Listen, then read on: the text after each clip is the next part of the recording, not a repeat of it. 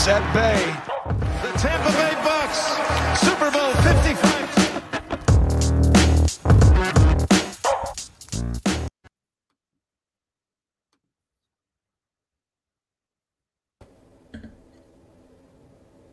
Hello and welcome back to the Bucks Banter podcast. As always, I am your host, Colin Hallboom, and I'm looking forward to digging into some plenty of good NFL content here this evening for our weekly Monday night live show on Bucks Report. I am joined by my co-host of the Bucks Banter podcast.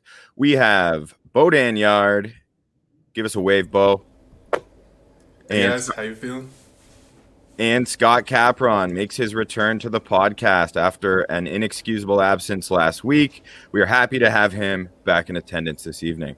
Well, I mean, with all the fan reaction of me not being there, I don't think I really had a choice this Monday. So you're welcome, everyone. Happy to have a betting angle always being taken into consideration with Scott Capron. Yeah, as long as you don't put the words winning in front of betting, then I can talk about it all day. So sure, that's my corner, then we're set. So awesome. Right on. Well, happy to be back on Bucks Report. Please feel free to hit us up with comments, whether you got questions or just opinions you want to share. We would love to get to as many of those as we can. I will try throughout the show to highlight those that I think are worthy of some discussion, and we'll see what you guys as an audience can bring to the table for us. We're going to start with What's Up with the Bucks, where we'll talk a little bit about what's going on in Tampa with the Buccaneers. Not too much. It's a bit of a spoiler alert. And then we're going to get right into some other big news in the NFC South before I'm going to unveil my top 10 rankings of the best running backs in the NFL heading into this 2021 NFL season. And Bo and Scott are gonna likely rip me up for it. So I'm looking forward to that. Hopefully you guys chime in. They have no idea who my list is, so it should be fun. Yes, we will be chiming in. Even if we agree, there will be some chimes. So yeah. Yeah, I mean, you can, after all, bet on running back production. So I'm sure we'll hear from you there, Scott. Looking at it right now. So, as always, let's start with what's up with the Bucks. Not a lot is going on. Mandatory mini camps are going to kick off later this week. One thing I would like to bring up is just the fact that Giovanni Bernard, newest free agent acquisition for the Buccaneers, was practicing at OTAs. For a veteran guy, new to the team, not expected to be there, the fact that he has chosen to attend OTAs with all these rookies and young guys, many of whom won't even be in the NFL this season, what a pro, you know. I think that just demonstrates his commitment to learning the playbook, getting to know his teammates, and really just a commitment to his craft in general. Yeah, no kidding. And I think Bucs fans are going to be absolutely thrilled and fall in love with Giovanni Bernard just because he's gonna have a clearly defined role, and he's always played that way as that third down pass catching, pass protecting specialist. Yeah. And he was the third leading pass catcher amongst NFL running backs over the last 8 seasons. So don't sleep on his production either. Yeah. Yeah. Sorry, go ahead, Bob. No, he could be really good. Like I just like the idea. Like he's coming into this team. He knows their Super Bowl aspirations, and it's almost like he's like has a new lease on his career. And he's just like, okay, I'm taking full advantage of this. It's like a move that you kind of make when you're like, okay, I want to be in the NFL for a few more years, a few more seasons. So for sure. Yeah. Plus, I feel like there's a few of these guys every year, but I feel like Bernard is one of those sneaky, been in the league longer than you realize kind of thing. Yeah. Right? And like just with Boom saying 8 years, they're like 8 years. That's already a pretty long career for a running back. I know he hasn't been bell cow given the ball 25 times a game for 16 games a year or anything like that, but still. So this is obviously his best chance to win, and that's a great sign. Great pickup, and that's awesome to see him at the OTAs like that. I feel like he deserves this opportunity too. Like he's earned it. You haven't heard anything from Gio Bernard. He just goes out, does his thing. Whoever the starting running back has been over the past almost decade, he just steps in when they're hurt, is highly productive. As soon as they come back, he slides right back into that backup / third down back role. So yeah, and like it's tough to have the fate of being drafted by the Bengals, right? Like that's just not something you really wish upon a lot of guys. So no, I feel like he's definitely made the most of it so far of his career. For sure. And then thoughts on OTAs. This is coming from Mr. Bucks Nation. Thoughts on OTAs. What players do you guys like going into the mandatory minicamp? So, sorry, I don't know why it messes up our little overlay here, but we'll deal with that. It's not a big issue. I'm most like it's the rookies. It's pretty easy during these early OTAs to stand out if you're, say, a Jalen Darden, 4th round pick out of North Texas, because you're playing against, as I already mentioned, a lot of guys who aren't even going to be in the league. So, like we heard about Jalen Darden, Bernard, and even Jaden Mickens just lighting up these DBs. However, once more of the regulars and starting caliber players join in the fun, then that's going to be a lot more challenging. So I am most curious with seeing how the rookies can adapt to the increase in competitiveness and just the increase in talent and quality of football play. Yeah. In terms of the Bucks, so I would just say all the rookies, all the new guys. I think Gio Bernard, who we're just talking about, is another guy. Love seeing him get a head start already in terms of acclimating himself with Tampa Bay, with how the system works, with the new playbook. I just can't say enough how much I love to see him out there. I did not expect it, and the fact he's been out there is fantastic. Future fan favorite at Raymond James Stadium. Quote me on that. Joe Tryon expected back for a mandatory minicamp, so we're hoping to get a glimpse of him. Speaking of the rookies who I'm looking forward to seeing, obviously he had a minor arthroscopic knee procedure done, but he's been hanging around the facility. He just hasn't been running. Why would you rush your first round pick? In terms of Joe Tryon, really excited to see him getting to work with Shaq Barrett and JPP and the rest of the Buccaneers D-line and the coaching staff. Tryon, I gotta say, I don't know if it's just me talking myself into it or watching more stuff on him. I'm getting more and more excited than I was on draft night when we took him. I was just about to ask you, assuming health and everything's good for the start of the season, what expectations would you have, Boom? It's tough. They're deep and they're set at so many spots, so he doesn't have the pressure as a lot of high picks would have on him to contribute. But what are you thinking for him?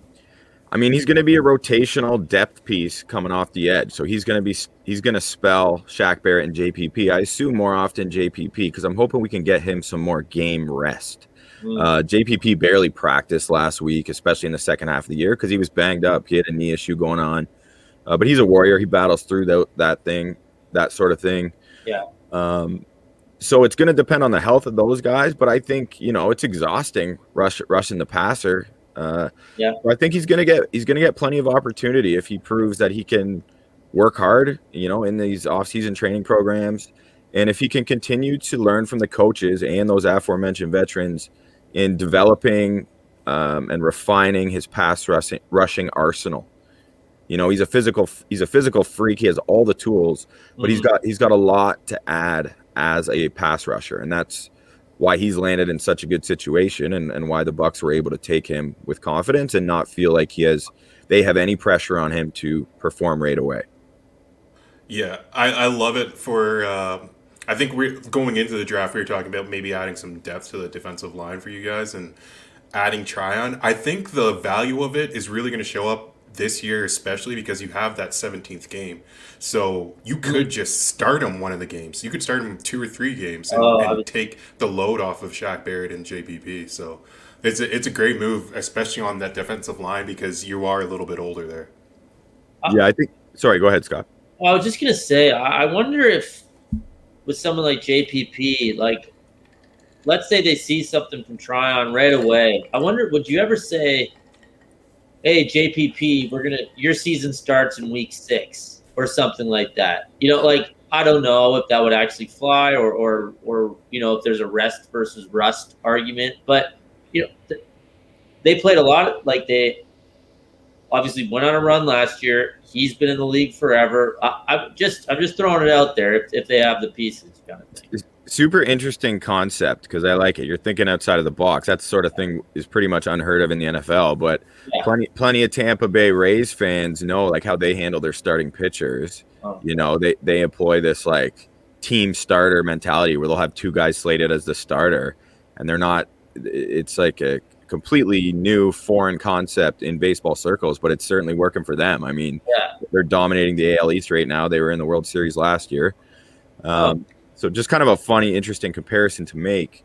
And what you're saying, like if they could get away with Joe Tryon getting those valuable reps, just working as an athlete, seeing what kind of production he can come up with, sure. But I don't realistically see it happening, but it's an interesting concept to talk about on a podcast, which we're doing. Yeah, I wouldn't see it happening either. I just wonder, I don't know if it's so taboo or if, JPP would even kind of throw that out there, or if he would want to. Obviously, I have no idea. Just it's, to be honest, a lot of this comes back to Tampa is so deep, and they have the ability to kind of maybe, I don't know, like you said, think outside the box with some of their roster decisions to make sure everyone's peaking. Because, they're not worried about every regular season. Like they know, like Brady knows what time matters, and they proved what they could do in the playoffs last year, and it's all about peaking for those last 5 or 6 weeks, right? So and the biggest example of their depth, their confidence in their depth, to me came watching the NFL draft. Like I completely underestimated how highly they would prioritize special teams, and after he's starting with Darden in the 4th, all their picks were special teams focused, everyone from there on, which really is like kind of unheard of. You know what I mean? They KJ Britt and taking KJ Britt, they took Chris Wilcox in the 7th, Grant Stewart, Mr. Irrelevant. So that they use a number of picks, and then Darden. That's four of your selections on special teams exclusively being the goal. Of course, Jalen Darden has plenty of opportunity potentially, or at least plenty of the skill to be much more than that down the line. But I think he's going to be, the plan is for him to be a kick return, punt returner right away if he can do it.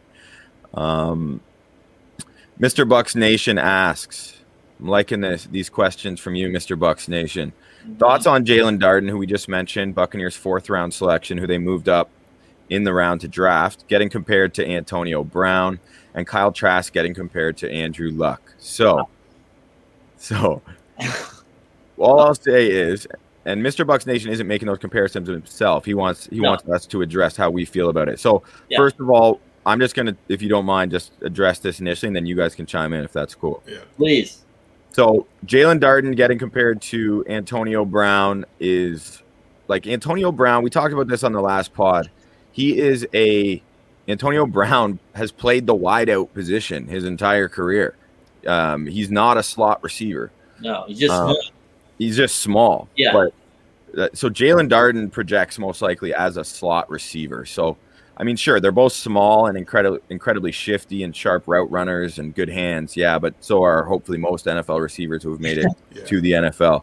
So I think that's where that comparison starts and stops. Hopefully he can learn from AB, though. I certainly think from a tutelage perspective or a mentorship role, AB is a really good guy for him to learn from. Yeah, the level of footwork that Antonio Brown has is understated. So to compare any rookie to Antonio Brown is pretty tough. Even a Jamar Chase or anyone like that who hasn't played a game in the NFL yet, it's going to be tough to say they're going to be like Antonio Brown. But at least he's on the same roster. So, yeah, maybe he gets to learn from him. That's a great mentor to have on the field at least. So, hopefully Jalen, that's a very high ceiling for Jalen Darden, in my opinion. Bo, I'm glad you threw that distinction in there with the on-the-field mentor. I don't know how many big brother badges Antonio Brown has for his off-the-field stuff, but phenomenal. And if he's anything even remotely like AB, then wow, what a pickup! Again, just another guy to have. So, and Mr. Bucks Nation goes on to clarify that comparison came from Byron Leftwich during a talk with the media a couple days ago. Oh, I didn't see that. Yeah, so thank you for pointing that out. It doesn't make it any. It doesn't make it any less ridiculous. Go. I was just gonna jump in. You had me at Leftwich. Like, he's my favorite quarterback growing up in high school. So yeah, if you think so, yeah, he's AB. Then it's great. Yeah, I think coaches, offensive coordinator, whatever coach you are, they're forced to do so many press conferences and media appearances, and they get asked so many prodding questions, begging them to make comparisons. Who does he remind you of? Who could he be? So I don't even blame Leftwich for making that type of comparison, because it's got to be so hard to answer all these questions and come up with these things. So I'm really not reading into it at all. In terms of the Andrew Luck comparison for Kyle Trask, they're both stocky, big dudes who are passers. That's about it. So again, I don't see much of anything there at all between either of those comparisons. Yeah, your coach really can't throw you out with the super.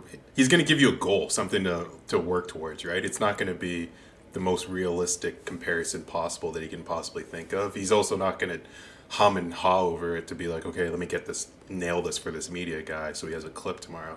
Yeah. But AB is a great goal for any wide receiver to have, honestly. And Andrew Luck, if Kyle Trask turned out to be Andrew Luck, we'll be doing the Bucks Banner podcast at basically every Super Bowl in the 2020s. Yeah, that's not happening. Trask throws pillows out there, man. Like, Luck could sling it into tight spots. I mean, maybe Trask is like the real cerebral guy, and he's picking up the offense really quickly, and that's more where the comparison is coming from. But as a actual passer, like, there's nothing there.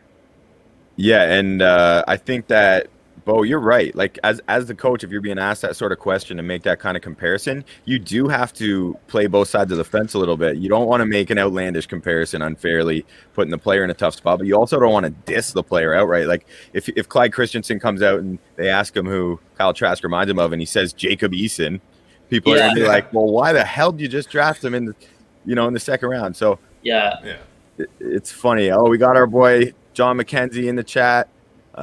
Bonnie Van de Velde, whatever that self-proclaimed alias refers to, like the picture of AI versus Jordan there. Come on, that's from golf yesterday, bud. Oh, right. They blew it on the 18th, just like John Van de Velde. That's why you're here, Caps. That's betting too. Yeah. Wait, what app is he on? Is he on Tinder sending that in? No, that's Twitter. Okay. Good guess though. And any of our Ontario residents, if you ever need your pool opened, maintained, closed, please give our guy John McKenzie over at Sky Pools a shout. It's skypools.ca. They do a great job over there. Happy to have them as our sponsors on our podcast moving forward. Nice commitment from John McKenzie and the guys over at Sky Pools. He's also willing to negotiate price on pool openings based on golf bets. Just so if you have a handicap, that might save you on chemicals. I don't know what goes on with pools. All right, I'm not a pool guy. I'm just throwing things out there. Yeah, I'm sure lots of our listeners in Florida are pool people though, so that's cool. That's true. Something we're envious of, in addition to having an NFL franchise. Although they probably don't have to open or close in Florida, right? It's just like, all right, we bought the house and now we have a pool. Good point. John will be out of business there. Yeah. Yeah. Okay, and also there's a really cool article up on Bucks Report today by JT Olson where he's ultimately comparing Lavonte David to Brian Urlacher from a statistical comparison, and it's pretty neat to see the numbers compared. So give that a read if you haven't. Head over to bucksreport.ca and check out JT's piece. I enjoyed reading it.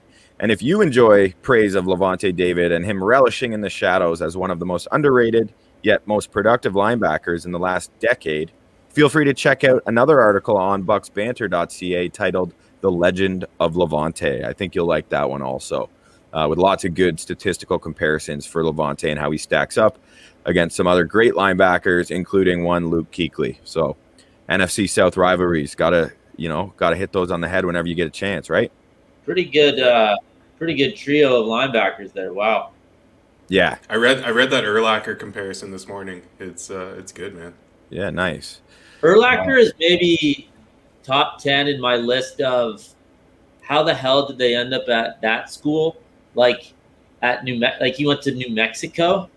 And I'm sure the stories are less interesting. Like maybe they gave him the most money, or they were the only ones who recruited him. It's probably one of those two things, to be honest. But it's just like if you see like his college tape, he looked literally it was a joke. Like he wasn't playing against high school teams, but that's what it looked like when he was there. Anyway, it's just one of those how and why. But yeah. Anyway, sorry, random. No worries. Before we move on off of the Bucks, Mr. Bucks Nation, who has been super active, I'm appreciating Thank you. Yeah. Thoughts on the running back battle between Ronald Jones versus Leonard Fournette and how Keyshawn Vaughn will figure into the offense with Gio Bernard as the third down back? Great question, Mr. Bucks Nation.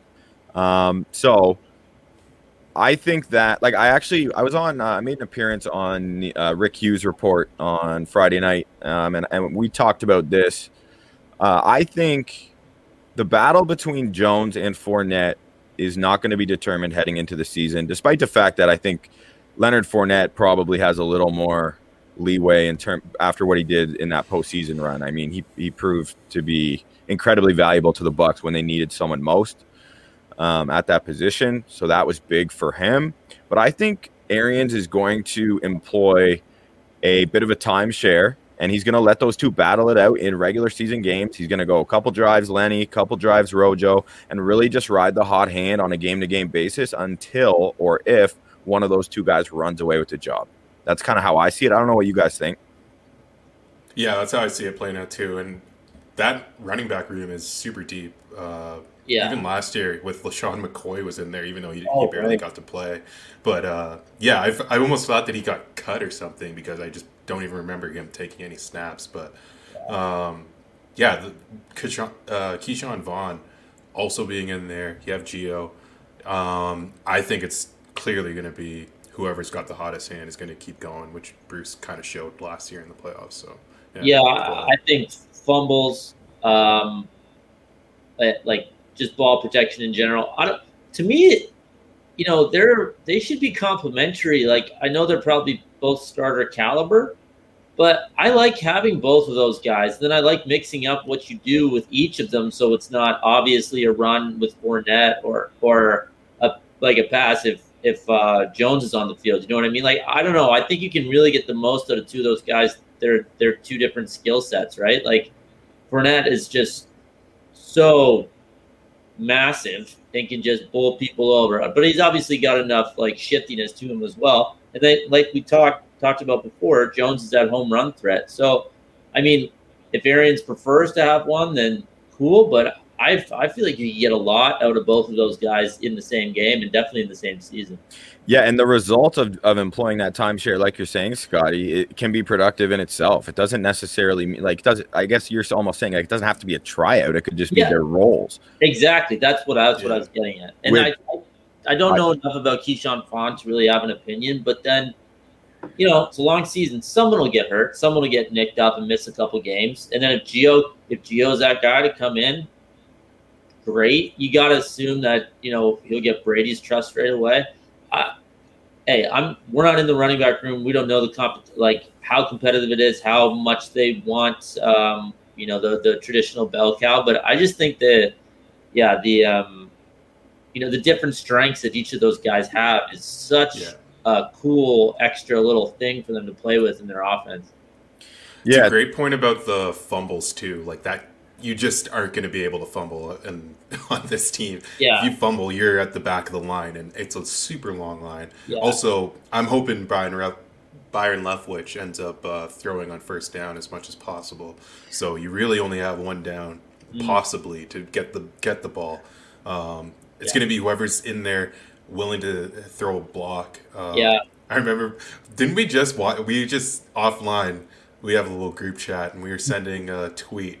And I think it was Lenny just completely whiffed on a block, and Brady got smashed. And he still hit the throw, of course, because it's Tom Brady.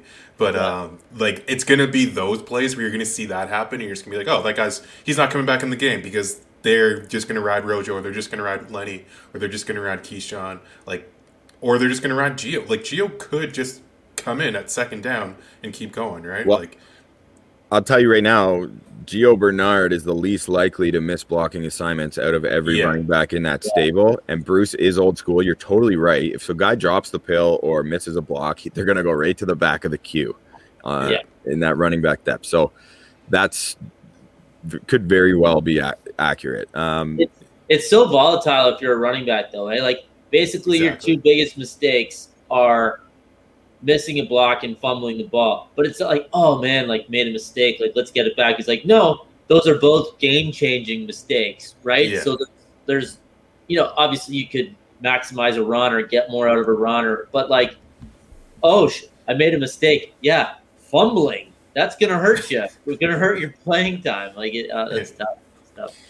Yeah, and then if you throw into the mix another crucial issue that has plagued the Buccaneer running backs last season is the inability to catch the football, which again is an area that Giovanni Bernard excels at. So there are two crucial elements of the game that Giovanni Bernard is the best running back on the roster immediately at.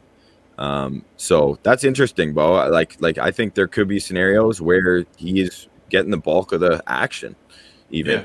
Yeah. Team to team, like week to week, I could see. Like they could just say, okay, well, I don't think these linebackers are gonna match up very well with Gio, so let's just go ride him. He's been playing great, so it's gonna be a tough pill to crack for Keyshawn Vaughn, which is super tough for him because he missed all that time with COVID last year. So yeah, I'm interested to see what happens in that backfield for sure.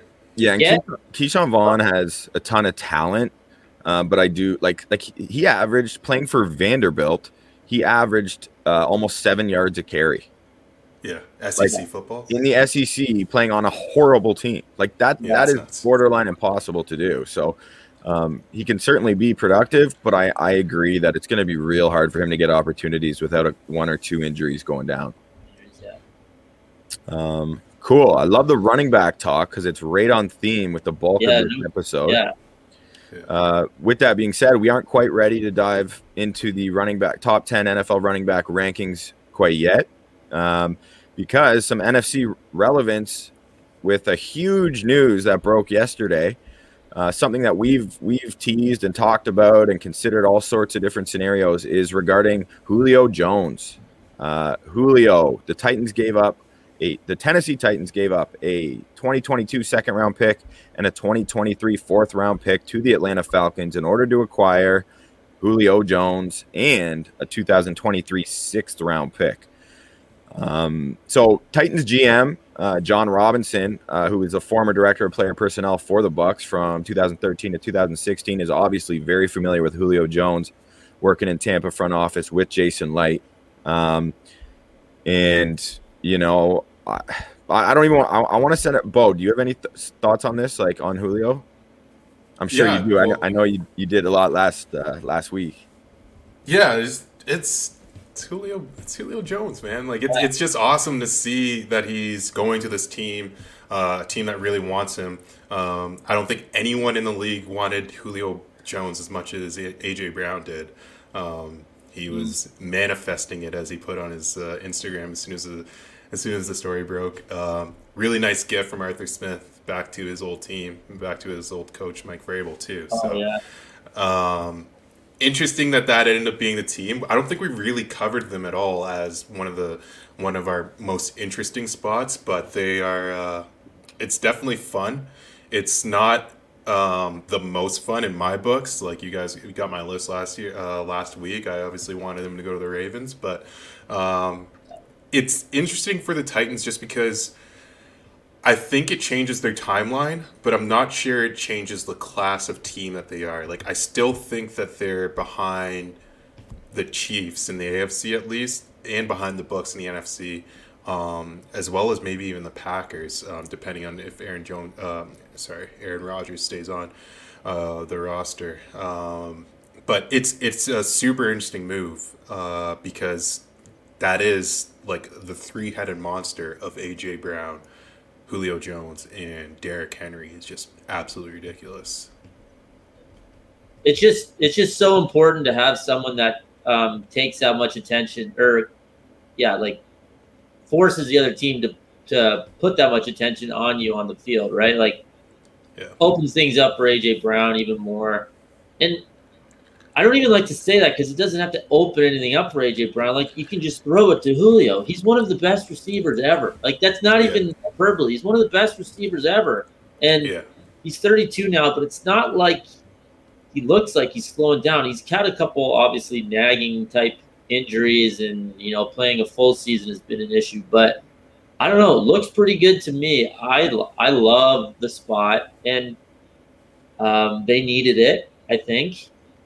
Which we discussed in the AFC South preview. Just how much a receiver can actually swing a team's Super Bowl odds or anything like that. I'm not going to go ahead and that gives them 2 more wins. That bumps them from 11-6 to 13-4 or anything like that. But I think they're way better, and I think it gives them even more versatility. And hey, you got to score. You got to score in this league, and you're definitely going to have to score to beat Kansas City or Baltimore or even Buffalo in the AFC, right? So I love it. I love it, and I love it for Julio just because he's really one of my favorite players. So he seems into it, and I can't wait to watch him. I really can't wait. Yeah, I think through all the Julio talk, everyone's just been talking so much about where's he gonna go, whatever, and that it almost gets lost, I think, by a lot of people how great and how dominant of a force Julio Jones is. I think 95 yards a game for his season, for 10 seasons, 95 yards a game. It's nuts. That's stupid. It's not. It's just people are forgetting, and I have a feel I made the Randy Moss career arc comparison on the wide receiver episode we did last week, Bo, and I don't think it's comparable since Julio Jones remained so productive. Sure, he hasn't gotten the end zone a ton, but he's just drawing all. Look at how Calvin Ridley has benefited from that. Not to say Calvin Ridley isn't a great player in his own right. Of course he is, but he's still been incredibly productive, unlike Randy Moss when he was in Oakland. But I could see him going out of his way this year to just remind everyone how good he is this season, similar to Randy when he joined the Pats.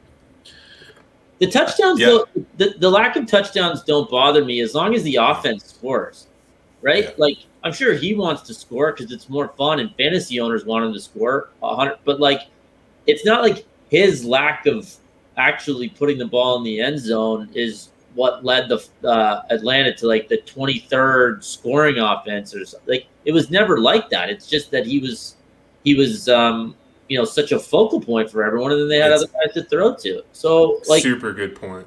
Good point. When I think about it, it's touchdowns for receivers or interceptions for cornerbacks. It's sometimes they're kind of random. You can have 4 in a season, you can have 10 in a season. Who knows? Yeah. But the one other thing I wanted to hit on was the Titans offense was so tilted towards Derrick Henry. AJ Brown being injured at times and just their receiving core in general just not being that productive just tilts the field so much towards Derrick Brown. The fact that Julio Jones and AJ Brown are presumably going to be on the field together for the majority of this season, their offense is so much more versatile and so much more dynamic. While keeping Derrick Henry involved, he's still going to be the focal point of this offense. But you have to respect Julio Jones out there. You can't leave him one-on-one, and that just takes another guy out of the box. Absolutely, yeah, and I agree. It's not necessarily vaulting them into primary Super Bowl contender status. I still think the Browns have a much better roster overall as well. But the thing when we look at it from a team-wide glance is, okay, this work couldn't have worked out better for the Titans because coming into this offseason, they needed receiver. And I think Titans fans were extremely surprised to see they didn't really address that. They passed on a number of good ones in the draft. But they knew what they needed was defensive back help. Their defense was not good last year. The Titans, you for whatever reason, you think Mike Vrabel's there. You just picture hard, tough defense. You break down the numbers. They were one of the worst teams in the league against the pass. I don't have it in front of me, but bottom 3. They were. Yeah. And then they lost 3 DBs. Vaccaro, the safety. They lost to Dory Jackson, and they lost Malcolm Butler. So, but they drafted Caleb Farley. They drafted Elijah Molden, who's a guy I really like in the 3rd round out of Washington. And Caleb Farley has top 10 talent in the NFL draft. He just has some injury concerns. So they are going to be heavily dependent on rookies producing at key positions on the defensive side of the ball, which will be concerning. Their front four looks great on defense, though, adding Bud Dupree along with Jeffrey Simmons. So I don't want to go too deep into their roster. I'm just kind of speaking generally. It helps them a ton offensively. They're going to be a serious force. I think it's going to help Henry, and I think Henry's going to help Julio and obviously A.J. Brown and Tannehill. So that trio is vicious. Scott asked in our group chat the other day, does this make them the best like receiver, running back trio in the league? I think it does undoubtedly if you're just focusing on those three spots. I don't know. What are you seeing on the betting market, Scott? I know that's something you probably look at pretty early. Do you have any thoughts on that? Not a huge swing. It's still basically a dead heat between the Colts and the Titans for that for the AFC South. Like Indianapolis was plus 105, and Tennessee moved from plus 115 to plus 110. So marginal betting move because like we were saying, it's just hard for a receiver to.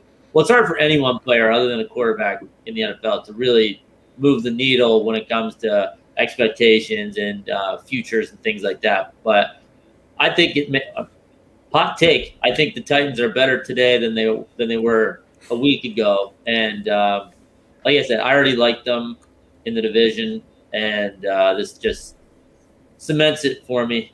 Let It's me. one of those ones that like. Go ahead, Bo. Oh, sorry. Yeah, no, you go. It's one of those ones where I thought that like Vegas could easily be kicking themselves about like when we get to the end of the season, just because Julio coming in and Tannehill having that extra weapon, it just makes it that much. Like it just lessens the load so much more.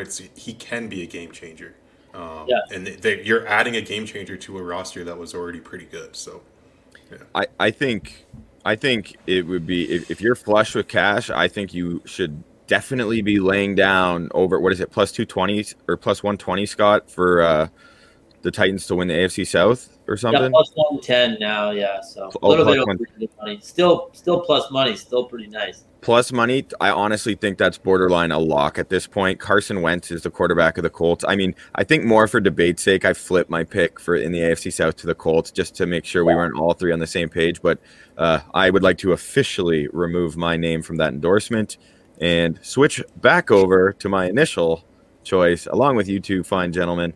Let's do it. Say the Titans are going to win the AFC South. No. I'm still Duval County. I'm Duval. Yeah. Oh, right. Jags. If you want value, put it on the Jags. If you're talking betting value, they probably went down because of this move. But yeah, never a better time to get in on the Jags. Get in the ground floor. I think Bodan and Fred Durst are the only two people that have bet so far at this point.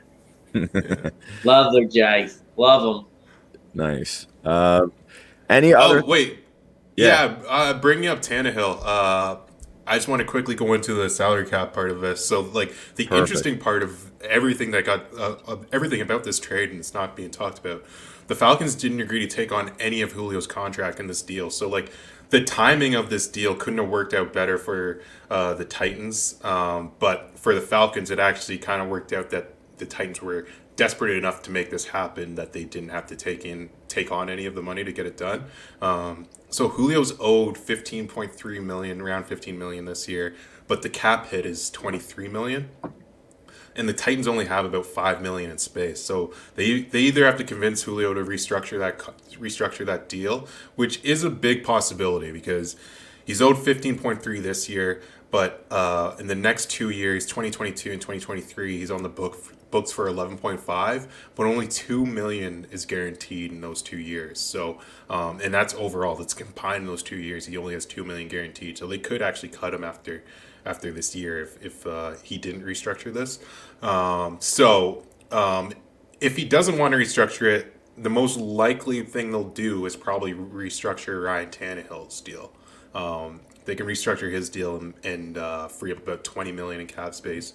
Easily have Julio under contract for this year, and then figure out what they want to do with him next year. But yeah, it was an interesting move for the Titans just because they're taking on a lot of money to do it, and they've got to make a change to their quarterback. So they're going to kick down the can down the hill for Tannehill and just make them lock into Tannehill for that much longer to keep Julio around for this year. But like, of course they can restructure it because NFL contracts are completely made up and changed at literally the drop of a hat. Like, like it's a signing bonus. You can make it incentive based.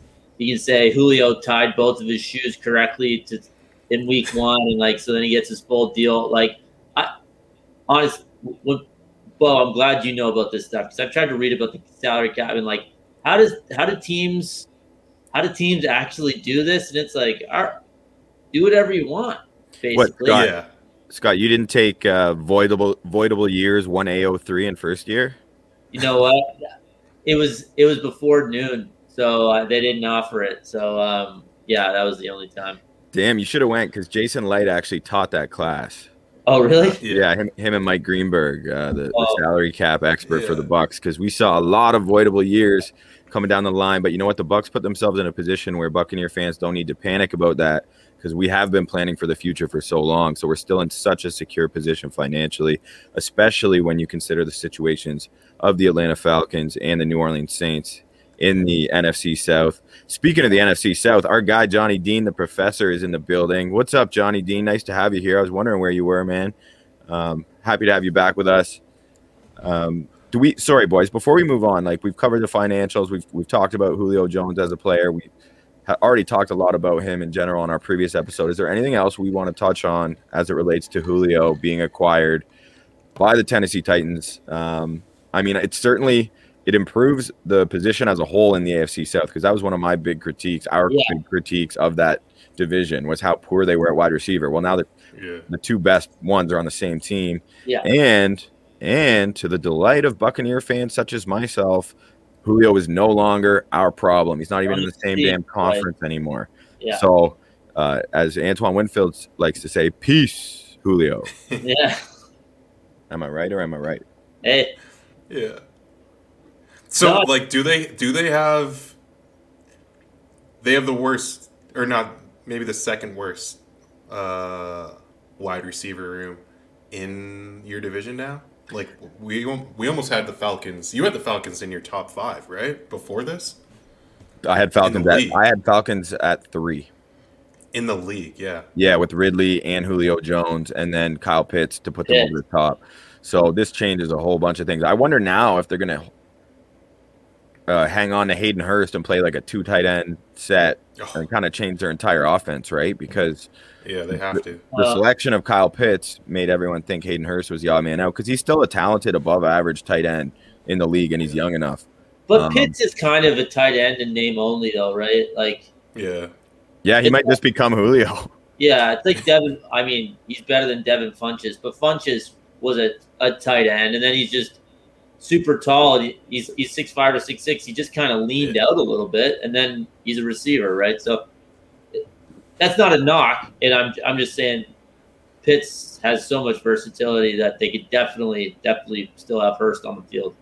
I do think that Kyle Pitts, like my optimism regarding his, just from a statistical production perspective, is going to take a hit with Julio being gone. Like Kyle Pitts is going to be absurd no matter where he lands. He's that type of player. But with Julio and Calvin Ridley there, like I just had these astronomical expectations, like, from a fantasy perspective or we'll see. We'll see. Maybe just fills the production void right away. We'll see. Or Ridley steps up, and although Ridley was unbelievably productive last year anyway. So. Yeah.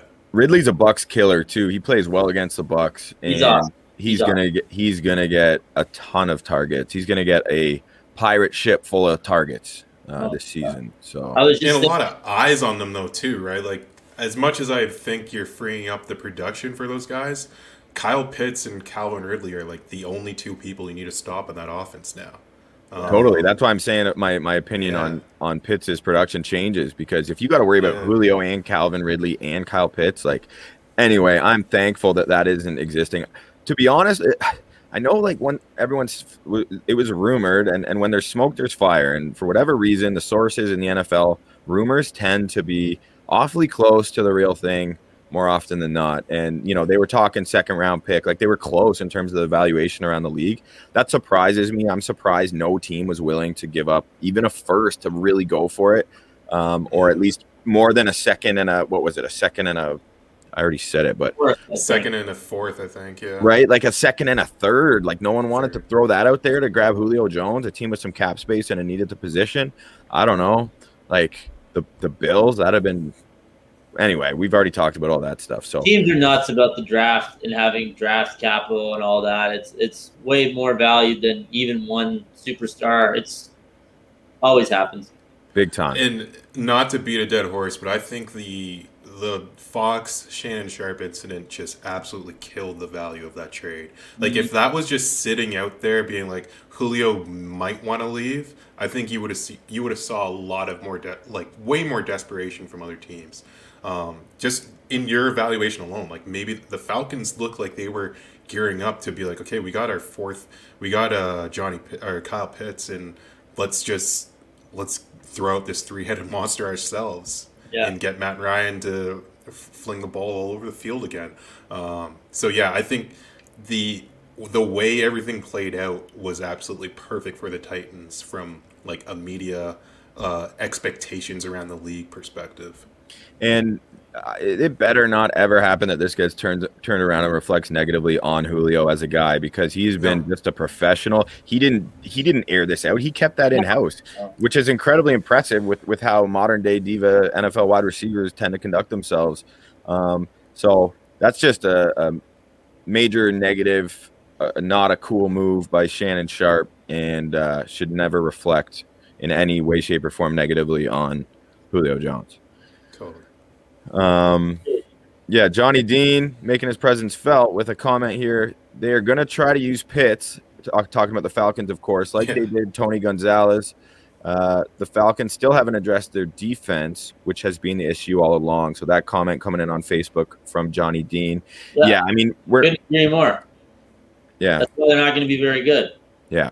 They have a bunch of question marks out there, right? They drafted a few DBs and corners and safeties, right? But they still have Dante Fowler taking up a ton of their cap, and he was unproductive. Isn't fair enough of a word to use what his season was like last year. So if he's better on the edge, maybe they're a little bit better, but their defense, like, we have no idea if they're going to be able to cover anyone again this year.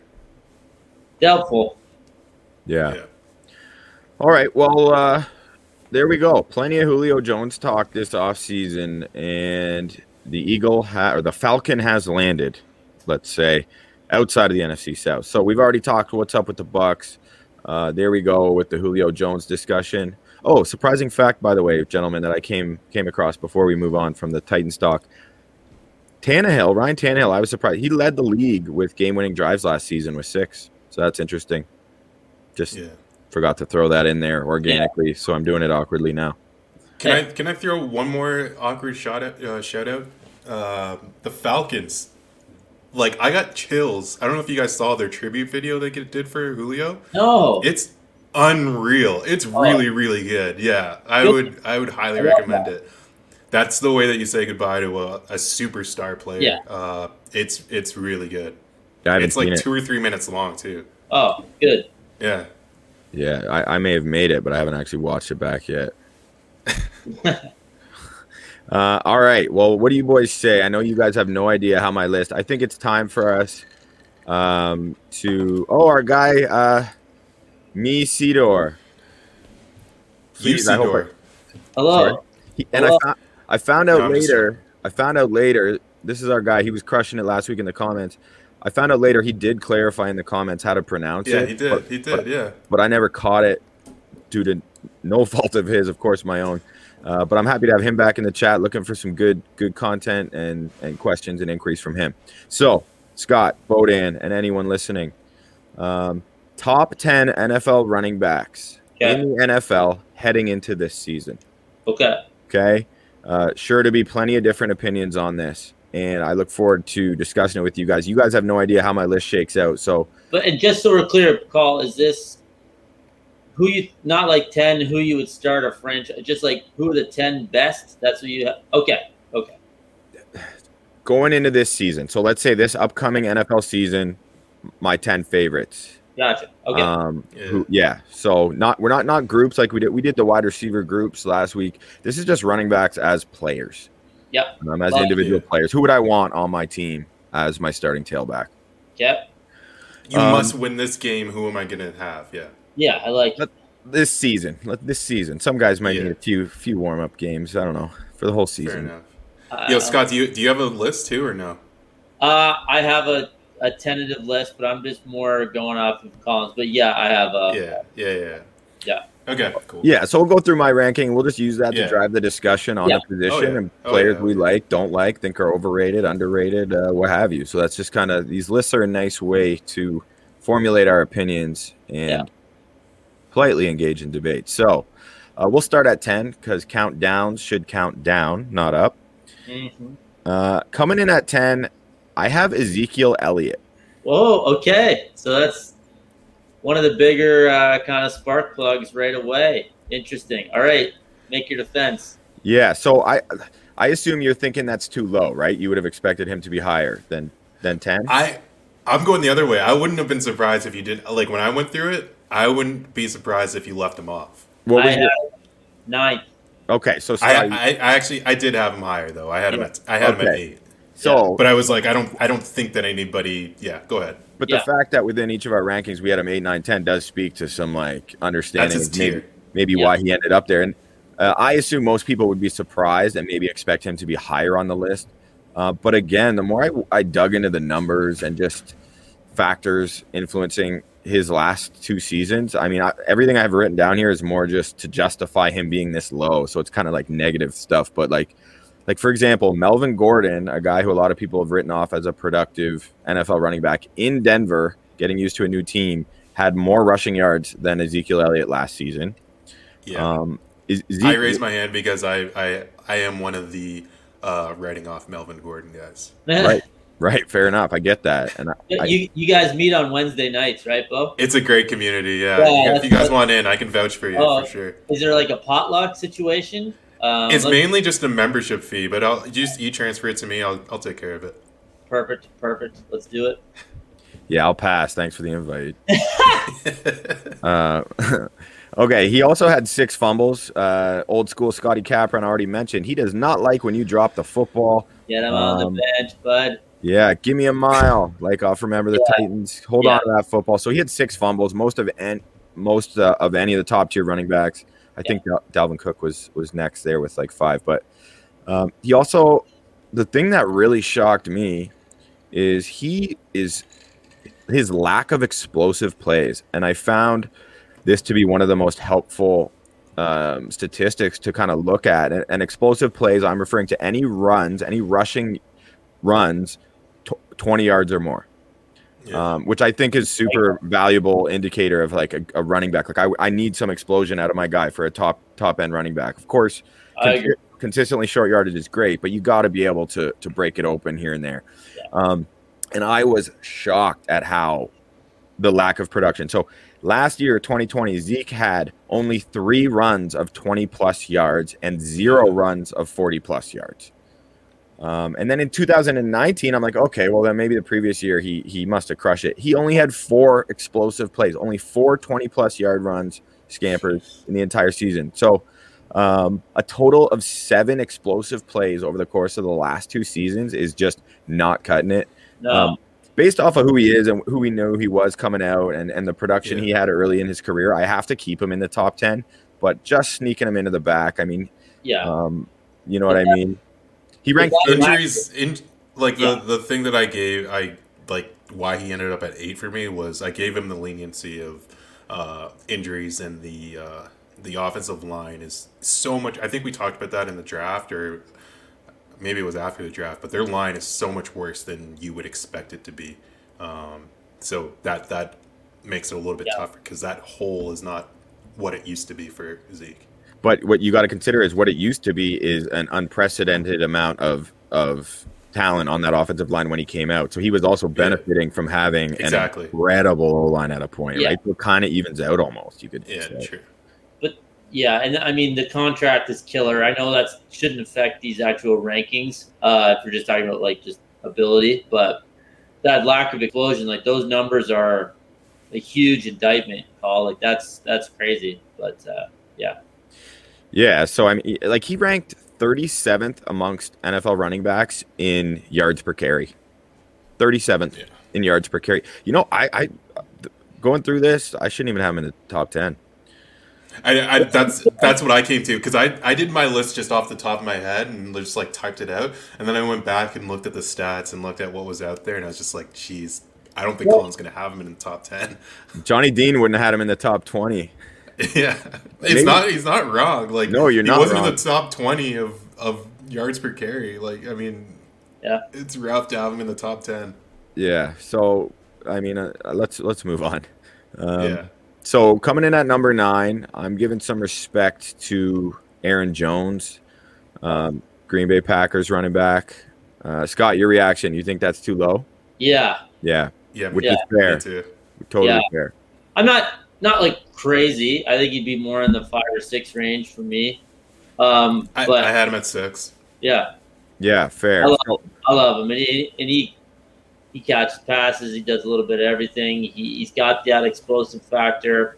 But go ahead. So I'll try and justify it, and then I get that too for sure. I ended up pushing him down a little further than he was initially.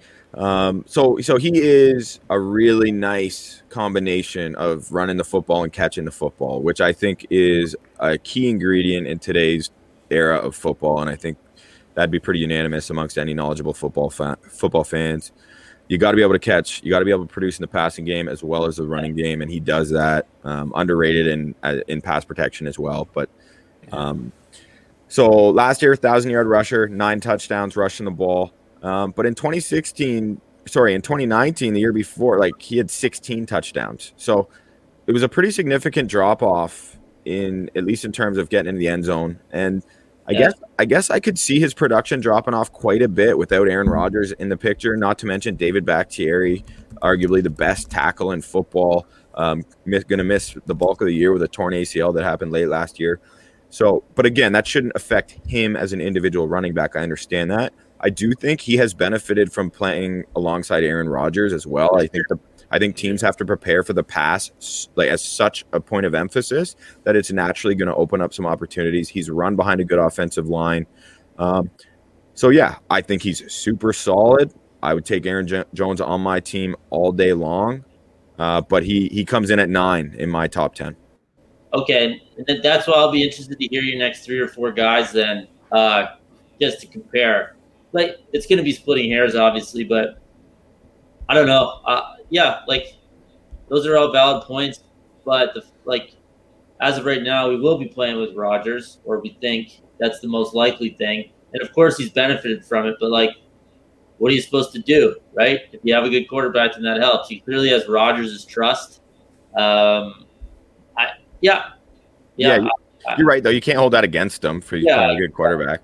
That's always Okay, so you're curious then, where does this go next? So coming in at 8, my number 8. So it went Zeke at 10, Aaron Jones at 9. I have J.K. Dobbins at 8. So maybe take off that Michigan shirt, Scott, so people don't interpret your complaints with that pick. Well, you've started with Ezekiel Elliott. You've underranked Aaron Jones. Throwing J.K. Dobbins. I'm assuming the next guys are going to be Beanie Wells, Maurice Clarett, Eddie George, and all the other Ohio State guys that have just run train on my Saturdays for the last however many years, 34 if we're counting. All right, J.K. Dobbins. Yeah, sounds like you wrote Harry Potter, but keep going. It really feels like you missed some guys for sure. Yeah. There has to be. I mean, hey, this is my list. This is your chance. Come at me. That's fine. That's why we're here. For the record, I love him. I love Dobbins. I think he has to prove it. Maybe I would say this is more realistic for next year. But if you're thinking just this is what he can do going into this season, I actually don't hate it. I don't hate it. It's what I think will happen this upcoming season. Okay. And I think, like, Yeah. for example, like this list, if the season ended, this upcoming season ended, this is where I would have these guys. Like, this is what I see. And I think J.K. Dobbins is going to have a major breakout this season. And they started giving him the ball way more than Ingram, obviously. Yeah, they had to. He became more of their regular back. And another, like, he's playing with Lamar, which obviously helps. But once again, that's fine. Like, that's not his fault. He should be benefiting from it, which I think he will. But 8, okay. I think Aaron Jones has been pretty good. Yeah. I think they would trade J.K. Dobbins for Aaron Jones too. No chance. No chance. I think I would. Yeah, but like if they were both on a rookie deal, like, so I think he's going to get a ton more carries this year, and I think it's going to be a completely different ball game. 1 year under his belt, I think he's super capable as both a runner and a receiver. He was so a big indicator, obviously, I think, is yards per carry. It kind of takes out to some extent, it just takes out the usage effect. Yeah. You know what I mean? Like, total rushing yards is great, but I want to know what your yards per carry are. Are you productive with a high usage? And he led the NFL in yards per carry with 6 yards per carry. So that's pretty impressive. Obviously, playing with Lamar Jackson's big, but I think he's going to take off this year. I think he's going to be a total force. So he was 6th in yard per carry, but 35th in rushing attempts. Not enough carries, but he was a rookie, whatever. And he was tied for 3rd most explosive rushing plays. So 3rd most 20-yard plus rushing plays, and he was 35th in rushing attempts. So he wasn't getting the ball, but when he was getting it, he was highly, highly productive. And again, that's what I see translating into a huge season next year. Okay, you're talking me into it a little bit. Okay. Initial sticker shock has gone away, but I mean, in a good offense, and he's dynamic and he's young, and all right. I still know about above Aaron Jones for me, but I can see where you're coming from to throw him in the top 10. I don't know how many people would, but yeah. We're getting some names in the chat here. Johnny Dean likes that. Me Sidor. So I think it's a Game of Thrones reference, Me Sidor or something. And he makes a good point. Dobbins faces stacked line, knowing the Ren was coming every game. Dobbins is a beast. Like, it's true. I think that's why. Like, I just want to see it. I want to see it this year. Yeah. So that's okay. Boom's going on a bit of a limb. That's what these are for. That's fair. Completely fair. Yeah, and that's the thing with these lists. That's why they're fun to talk about, because your own criteria can vary. It is very much subjective. Also, I heard J.K. Dobbins is just the greatest guy, which is just so annoying. Yeah, you hate. Yeah, Scott. Sorry, I forgot to warn everyone. Scott hates good people. Oh, hates them. Get out of here! All right, don't have time for you being all nice and stuff. Honestly. So I think I'm really gonna get.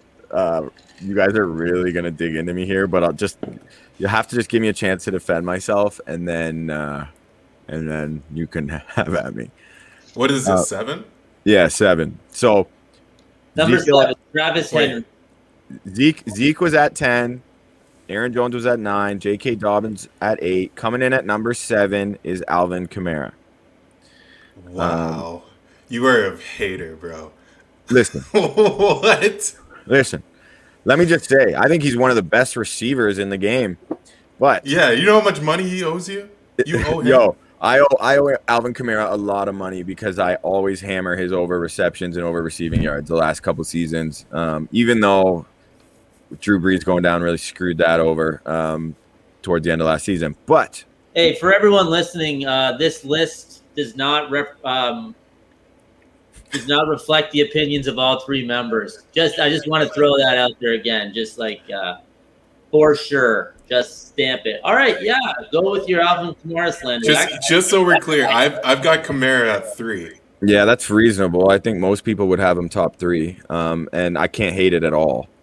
However, the reason I have Kamara as low as 7 is just because for a running back, if you're going to be one of my top tier running backs, I think he is capable of being.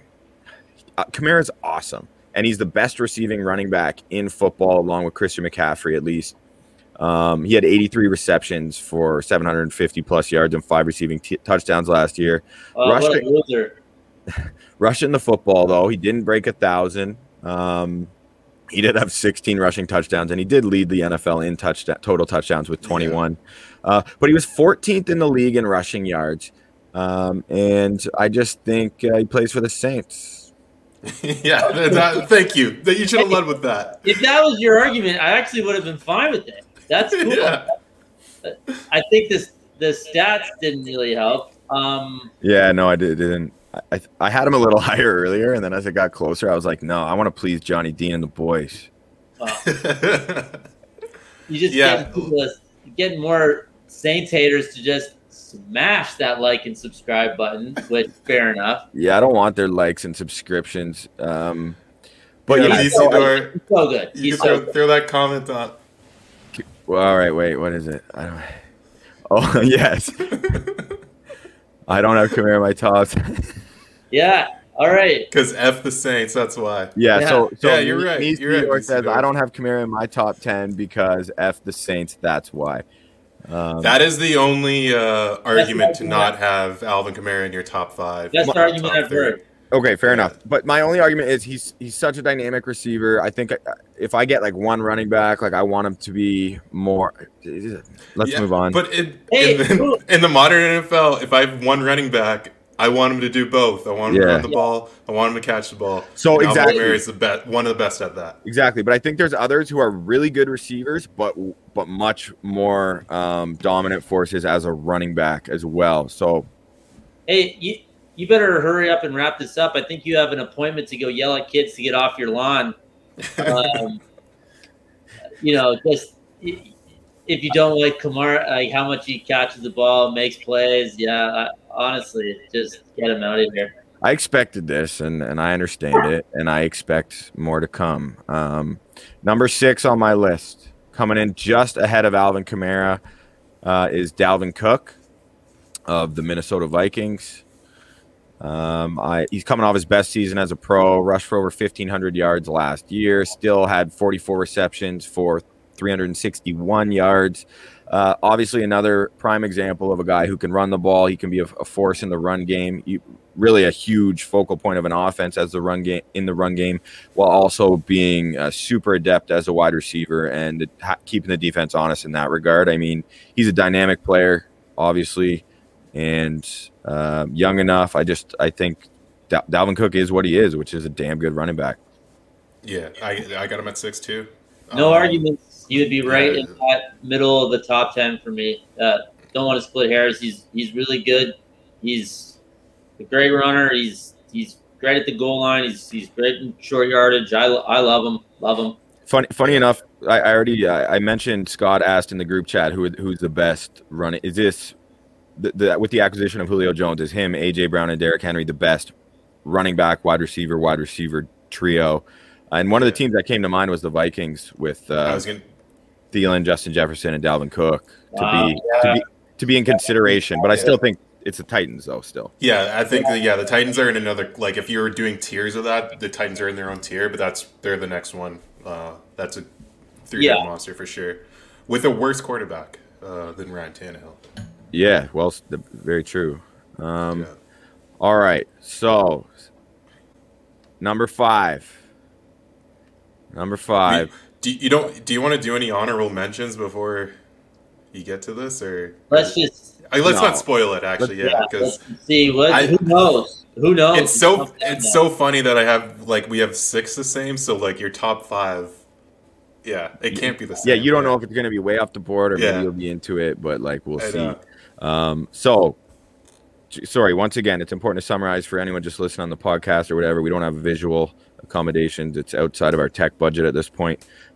Zeke Elliott at 10, Aaron Rodgers at 9. This is my Aaron Jones. J.K. Dobbins at 8, Alvin Kamara at 7, Dalvin Cook at 6. So now we're entering my top 5, I think, best running backs for next season. Should I grab another drink before we get into the rest of this? I think we all need one. Jonathan Taylor. I think Jonathan Taylor, very similar to J.K. Dobbins, is poised for a big season with an increased workload, and I think he's super dynamic. I mean, my affinity for Jonathan Taylor as a runner goes back to his domination of Michigan on the ground and other teams in that conference. Just kidding, Scott. I'm kidding. No, it absolutely happened. Yeah. So so I really look forward to your take on Jonathan Taylor in a minute here, Scott. He finished third in rushing yards in the NFL, but he was eighth in attempts. So, highly productive, good yards per carry. And he was tied for third with the most explosive rushing plays in the league last season as a rookie. So the only guys with more explosive plays than him are two guys who had way more carries, and that's Derrick Henry and Nick Chubb. So highly explosive. I think he kind of got dicked around early in the season. Not dicked around, I get it. He's a rookie.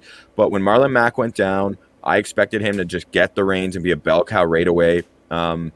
And I expected him coming into his rookie year to be in the top three in rushing. I don't know, Bodan, if you remember that, if we got the receipts for that. But I remember you were kind of like, really, Boom? And I was like, really, man? Like, I'm that high on him.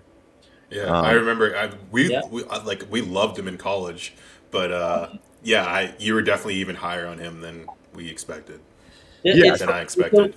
With the Wisconsin running backs, it's tough because they always have one of the best offensive lines in the country. Yeah. Like, that's what the whole program is built around, and they've had a handful of guys who have just run for a ton of yards, but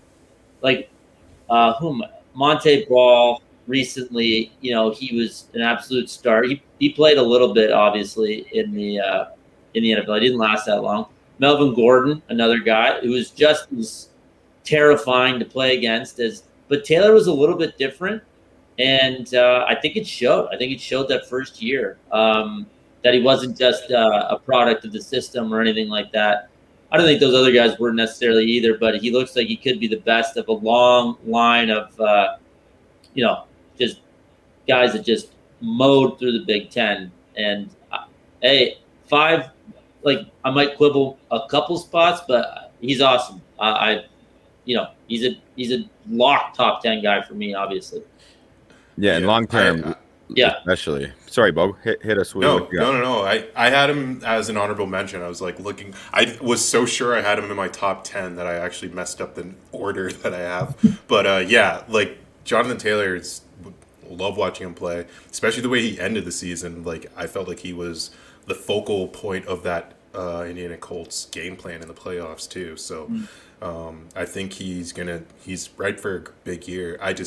I think I wasn't looking at the list the same way that you were, so I could see why you might have him at 5. But yeah, I had him at 11 as my honorable mention. Fair enough. And now Carson Wentz is the quarterback in Indianapolis, and Anthony Costanzo has retired, their left tackle. So there are some concerns there. I mean, he's got the best guard in football, and Quentin Nelson helping pave the way for him. I think he's so good. He's going to get better despite what happens at those key positions. But it is worth making note of in terms of maybe the breakout won't be as dramatic as I've led you to believe.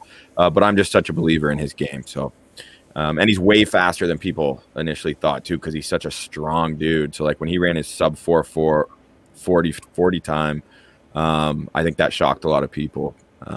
Incredibly durable too. All right, into our top 4 here. This 4 and 3 were tough for me. Oh, I know where you guys are going to be absolutely shocked and just give me the gears now. I figured it out. And it's not right here. Number 4 is Nick Chubb.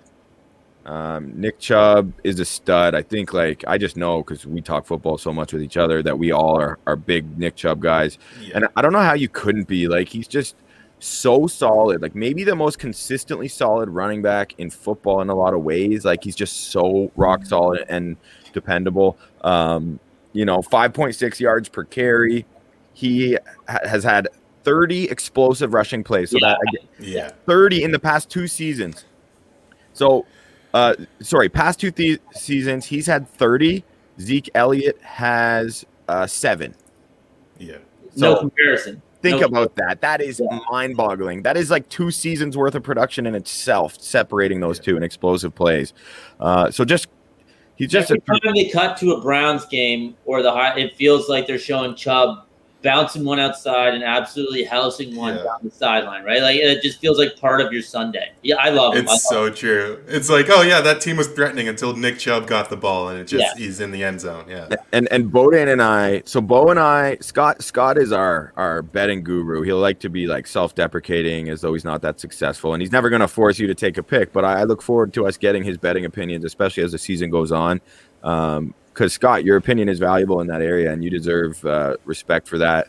Definitely help my bank account sometimes. So, but did you say, I'm just going to cut this part out where you said your opinion is valuable, so my wife can hear it. Just as like clip for sure. Clip, just to throw it in when in doubt. Hey Lydia, I have thoughts on our garden too. All right, I'm multi-dimensional here. I'd like to be involved. Anyway, sorry, keep going. So, if Scott's like the Devin White or the Tom Brady of our betting segments, Bowden and I are like the Ryan Suckups. We're the kickers because we're specialists. And our specialty, our favorite part of football to bet is player props. So, in terms of Nick Chubb, I don't even know if we've ever talked about this story anywhere, and I don't know how much of a story it is, but Bowden and I learned a valuable lesson about Nick Chubb. We had bet the over rushing yards. I think it was in the playoffs or the end of the regular season last year, Bo. I'm pretty sure it was in the playoffs, yeah. And he had it was in the playoffs. It was 100% in the playoffs.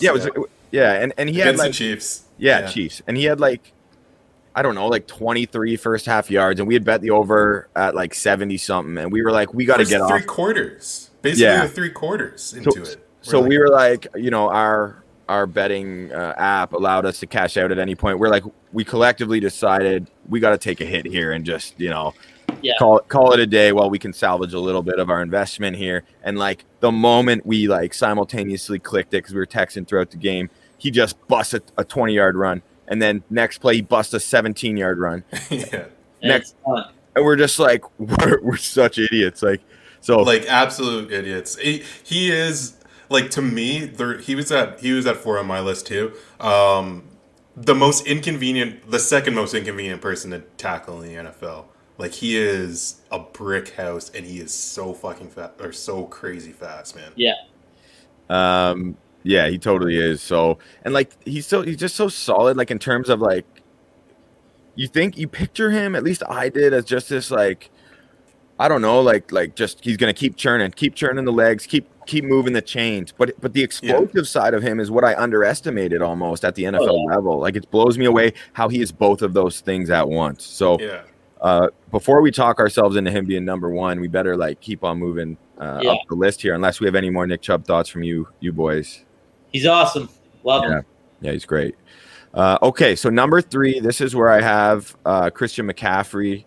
I mean, we don't need to talk too much about McCaffrey because his production and explosive ability is well documented, especially in the NFC South. Coming off a year, he missed pretty much the whole season. I think he played 3 games. But his rushing and receiving numbers are ridiculous. In 2019, do either of you guys want to – I don't know if you know, so don't cheat if you saw it today, but do you guys want to guess how many receptions he had in 2019 as a running back? I want to say it was 92 or something. Okay, good guess. Bowden? I was going to say 80-something, between 80 and 100 somewhere. Yeah, and I would have probably guessed right around there, probably in the 80s. He had 116 receptions in 2019.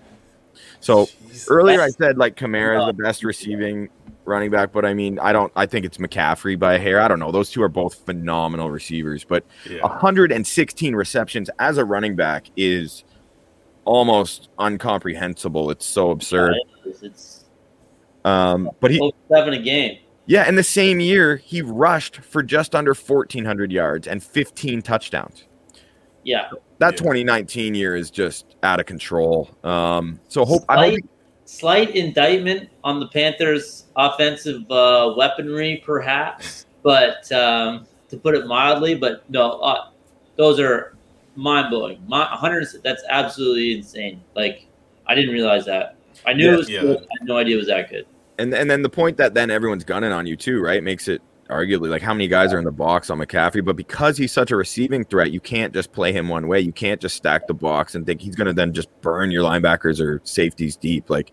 Such a polish for a runner. And he's proven to be more of a like straight up running back, capable as a runner, I think, than a lot of people envision. So I loved him at Stanford, and even though he's in the NFC South, like I as an individual player, I hope for plenty of success to continue for McCaffrey and for him to stay healthy, just with them continuing to lose to the Tampa Bay Bucks. Okay. 2 games a year, he's got to be pretty bad. Yeah. So number 2, we're all the way to number 2. I got 2 left. This one, I think I have a feeling you guys are gonna be not too pleased with. But let me just speak my piece, and then you can hammer me for it. I have it's Saquon. Not Leonard. If it's Leonard Fournette, no Bucks made my list. It's Saquon Barkley. Okay. I like, he's my favorite running back that I can remember in terms of how he plays football. Obviously, he missed almost all of last year, and this is what I'm thinking for this year. So I think he's going to be fully healthy coming into the season. Maybe take him a little bit to get going. The biggest concern is the offensive line play, because what he came into in the league as a 2nd overall pick is just a pathetic excuse for an offensive line. And they're very slowly building that position. They drafted Andrew Thomas out of Georgia, 4th overall, new left tackle last year. He had a rough start to the season for a player selected before Jedrick Wills, Mekhi Becton, and Tristan Wirfs. So in hindsight, I mean, that's a tough one. But digging into some New York Giants Reddit chats to get a real pulse for the organization. Andrew Thomas, be a happy place. Yeah, it's not. But it's Joe Judge Judy. But he really turned it around halfway through last season. So anyway, I don't know. I'm not gonna like sit and say their offensive line is gonna be why Saquon's gonna be so great. I just think he is that special of a talent. For him, I have no sample from last year from a statistical perspective, but like in his rookie year, he had 91 receptions for 720 yards. So as a rookie with a terrible offensive line, he comes up with 91 receptions, and we all know, like Scott, you watched a ton of Saquon. Bo, I know you did too. Like, he's a running back. Like, you can just hand him the ball and he will dominate a defense. And that's him receiving the ball alone as a rookie on a terrible team. He also rushed for 1,300 yards. So I just see, like, I see Christian McCaffrey type impact and how he affects the running and the passing of an offense. But I just think he is so great, and his ceiling is so high. He had over 2,000 yards from scrimmage as a rookie. Again, as an individual player, bring him over to Tampa. Just watch what he would do behind like that top tier offensive line. But we'll see what happens with the rest of their roster. But that's my thoughts on Saquon. We might need to check on Johnny Dean, but I actually have Saquon Barkley at 2 as well. You do, Bo. We didn't exchange lists at all, but I definitely if you're talking about we have 1 game to win to get into the playoffs, Saquon Barkley would be my second choice. Like, I love his game. I love the variability in it. And the super good to say that he is a running back. Like, he is, you can turn around and just hand him the ball. But Johnny Dean's not happy with me. He was willing to give me a pass on Christian McCaffrey. No one likes praise for NFC South players, but I got to do it. I'm going to give you my honest opinion. And I think hopefully he stays healthy, and hopefully the offensive line can hold up enough for Saquon Barkley to make it real clear why he's so high on this list. With the Saquon is my favorite running back, and I hope that he becomes the number 1 guy on this list. But actually, just because of production and because of potential injuries and playing with the Giants, he actually would have been 4 on my list behind Chubb and McCaffrey. I think we all have the same number 1 right now. But once again, I get it. I hope he's amazing. I hope he's an absolute, like, how you turn on a Warriors game to watch Steph heat up. Like, I hope Saquon has a similar type of effect for the Giants. That would be fantastic. But I think it's worthy now, or worth mentioning. Team struggles, some personal struggles. It sounds like he has a drug. No, I just mean like staying on the field and everything like that. I think that's at least worth a couple spots on this list just because the top is literally like the cream of the crop, right? So those would be my 2 cents. But like I said, I hope he's up there. Yeah, and like you said earlier, we are picking hairs at this point. It's personal preference. These are all fantastic players, and it's more just a good excuse to talk about these guys and why we love watching them, because we're in the off season, right? We're not watching them every week, so you kind of take it for granted during the season. But it's nice to sort of revisit the greatness that exists at what people consider a dying position, at least in terms of value, but one that since I was a kid, I love watching good running backs just take handoffs and see what they can do with the ball. Going through the list, there's a pretty clear top 5 for me. With Cook being number 6 and fantastic, but like a relatively clear tier below the top 5 guys is, in terms of who I would actually want. Just while doing the research, I think that actually, I mean, not according to Boom. I mean, Kamara, I don't know. What was he again, 13? I had Alvin Kamara as my 7th best coordinator year. But I think okay, fair enough. You guys both were appalled by that choice, but it sounds like you weren't necessarily way against any of the guys who I had high once I started talking about them. So you could at least acknowledge that I'm not. It's not like I got like Giovanni Bernard in there or something. Well, yeah, I was gonna say, so like before we get to number 1, like my honor, like I'm hoping what you had as honorable mentions, the guys that made it tough to make this list. Could I sell you a Joe Mixon, perhaps? Yeah, Antonio Gibson, perhaps. Not yet. No, not Antonio Gibson. No, yet. No. I had Antonio at 10. Like I just love his game, and also maybe I'm thinking that the Washington football team is going to be really good next year. Joe Mixon, though. Joe Mixon, I think that is a possible game breaker, and one of the reasons why I'm going to be pretty high on the Cincinnati Bengals, even though if I think they might come in 4th in their division, but still, I think they could be really good with that offense. I have a weird soft spot, not just like in my stomach where some people have muscles, but also just a weird soft spot for Kenyon Drake. Like he would have been close, hovering for me, more probably in the 12 to 15 range, but just like looking at kind of, guys who would have just missed the cut. And also,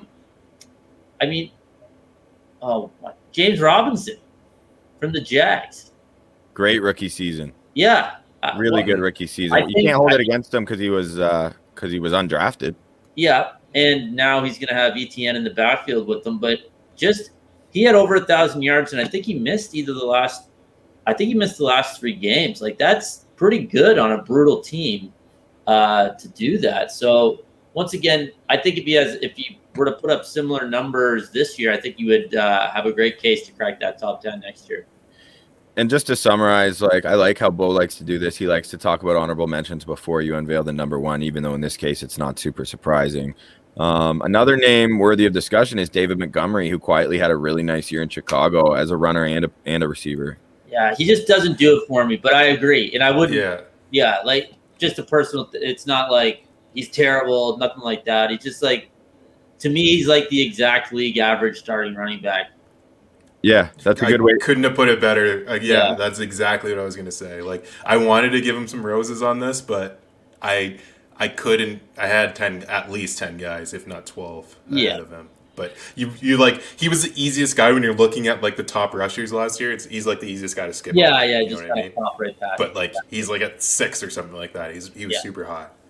Yeah, and then a fantasy sleeper, a guy this year, like I know we're not doing, this isn't a fantasy show necessarily, even though we'll cover some of that at some point, but I think Mike Davis could have a big year statistically. I think he was like pretty legit filling in for McCaffrey last year, and watching some of his tape, he could be better than people think, but I don't think he's anything special. Just some names of someone. Yeah. And before I want to so this explosive rushing plays that I've talked about now several times, I just want to I found it super interesting to actually just look at the numbers. So the best over their past 2 seasons who had the most 20 plus or beyond runs.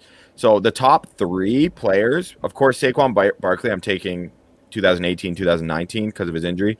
So he leads everyone with 34. Derrick Henry has 32 over the. Oh, and that was with missing 3 games as well. Saquon. So that's just, like that's why he's at 2. That's like Yeah. I know Johnny Dean is hating this, but like he is so like the word explosive could just be Saquon. Like Exactly. he is. You are Saquon type of player means you're gonna have so many 20-yard runs. like that's crazy, right? More explosive plays in a 2-year span, and you did it as a rookie on a terrible team than Derrick Henry or Nick Chubb or Christian McCaffrey. But the top 3 guys in a 2-year fragment it is Saquon with 34. Derrick Henry has 32 over the last 2 years, and Nick Chubb has 30. So in terms of explosive plays, those 3 guys are head and shoulders above the rest. So And in Henry's case, literally head and shoulders. yeah. Yeah. So Derrick Henry, obviously, like for everybody, like that's the number 1 on Colin's list, number 1 on all of our lists. He is number 1 on anything that says running back on it in this year that you can look at. So, Derrick Henry is a massive problem for everyone, and now he has Julio Jones on his team. It's almost too bad because there's not much to say. Like There's he's nothing to so say, yeah. Good. There's not much we can even say. Like he's the best one. He's the best one who does it. He's the biggest one. He's definitely the one who would spark the most fear in defenses right now, or whatever. I guess there are arguments for some other guys, but like no one is sleeping easy knowing they're playing against him. To me, he gives the Titans offense such a high floor. Like they just can't be that bad because he can't really be stopped that easily. Yeah. You know what I mean? So it's like they're going to be productive almost regardless because like good luck stopping him from getting 10 yards 3 straight times if you just wanted to give him the ball, right? So I think he is actually a clear-cut number 1. I think some of these guys have the ability and potential to really take a shot at that crown this season. But I think it's Henry, and I guess it's Henry for all 3 of us.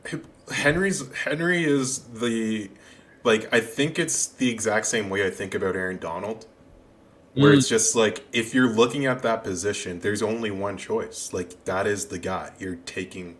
If you need one defensive lineman, one interior defensive lineman, let's say, you're gonna get Aaron Donald. You're gonna say, okay, he's the best one in football.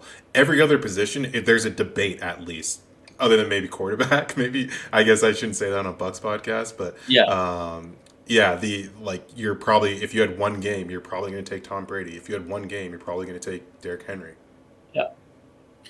Yeah, it's a certain like special athletes. It's like you watch them play and they just jump off the screen at you. But then when you look at the numbers, they're also just statistically superior as well. And like all of the analytics support how much they affect the game. I mean, like generally my philosophy that I've already mentioned is that a running back should be dynamic in both facets, right? Rushing and receiving in order to be like super high on my list. But Derrick Henry is just too dominant of a runner for that to matter. He's like Shaq in his prime, defenses know what's coming. They can't stop him. 2,000 plus yards rushing last season, just under 130 yards per game. So he's getting incredibly durable workhorse. Also, almost 380 rushing attempts last year, which is insane volume. But he's still averaging 5.5 yards per carry. Like it's just stupid. 20 explosive plays last year alone. So. You think of this like big bruising dude, but he's busting. He does everything, and he catches the ball well enough. Like when you're that kind of a runner, you're going to open up that aspect of the game for yourself as well. 4 runs of 40 plus. Yeah, he is the running back of the NFL, which is you don't get to say that. I think I saw on AJ Brown's Instagram, I forget who it was. It might have been LaDainian Tomlinson. He was quoted saying, Derrick Henry is this generation's Jim Brown. So, makes sense. He's so good. Yeah. Yeah, so. Pretty good from LT, too. The best. Yeah. One of the best. Yeah. Oh, I would love to go through all 10 best running backs all time if we want to really get Johnny Dean and some other people going, because it's impossible to agree on all those. But we'll save that for another dark day, shall we, gentlemen? Yes, sir. Sounds good to me, my friend. Yeah, so I think I can't believe it's already been an hour and a half. Was thinking this one might be an hour, but again, thanks to some good commentary from the Bucks Report viewers and from some great contributions from you, Bo, and you, Scott. It's been another real one here, talking Bucks football and just talking NFL football. We discussed Gio Bernard and some of the recent news, which there isn't much of as it relates to the Buccaneers. But the Julio Jones trade going down yesterday definitely gave us something to talk about. And he is no longer a problem for NFC South fans, at least directly, or NFC South rivals of the Falcons anyway, as he's moving on to Tennessee. And then I unveiled my top 10 running backs heading into next season. And that was fun talking about that, guys. I'm happy that we had some disagreements, but I think we sorted through it with good facts and justifications and discourse.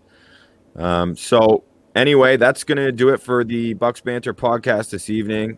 Happy to be here on Bucks Report. I'd be remiss if I didn't suggest you go check out bucksbanter.ca for lots of great written content.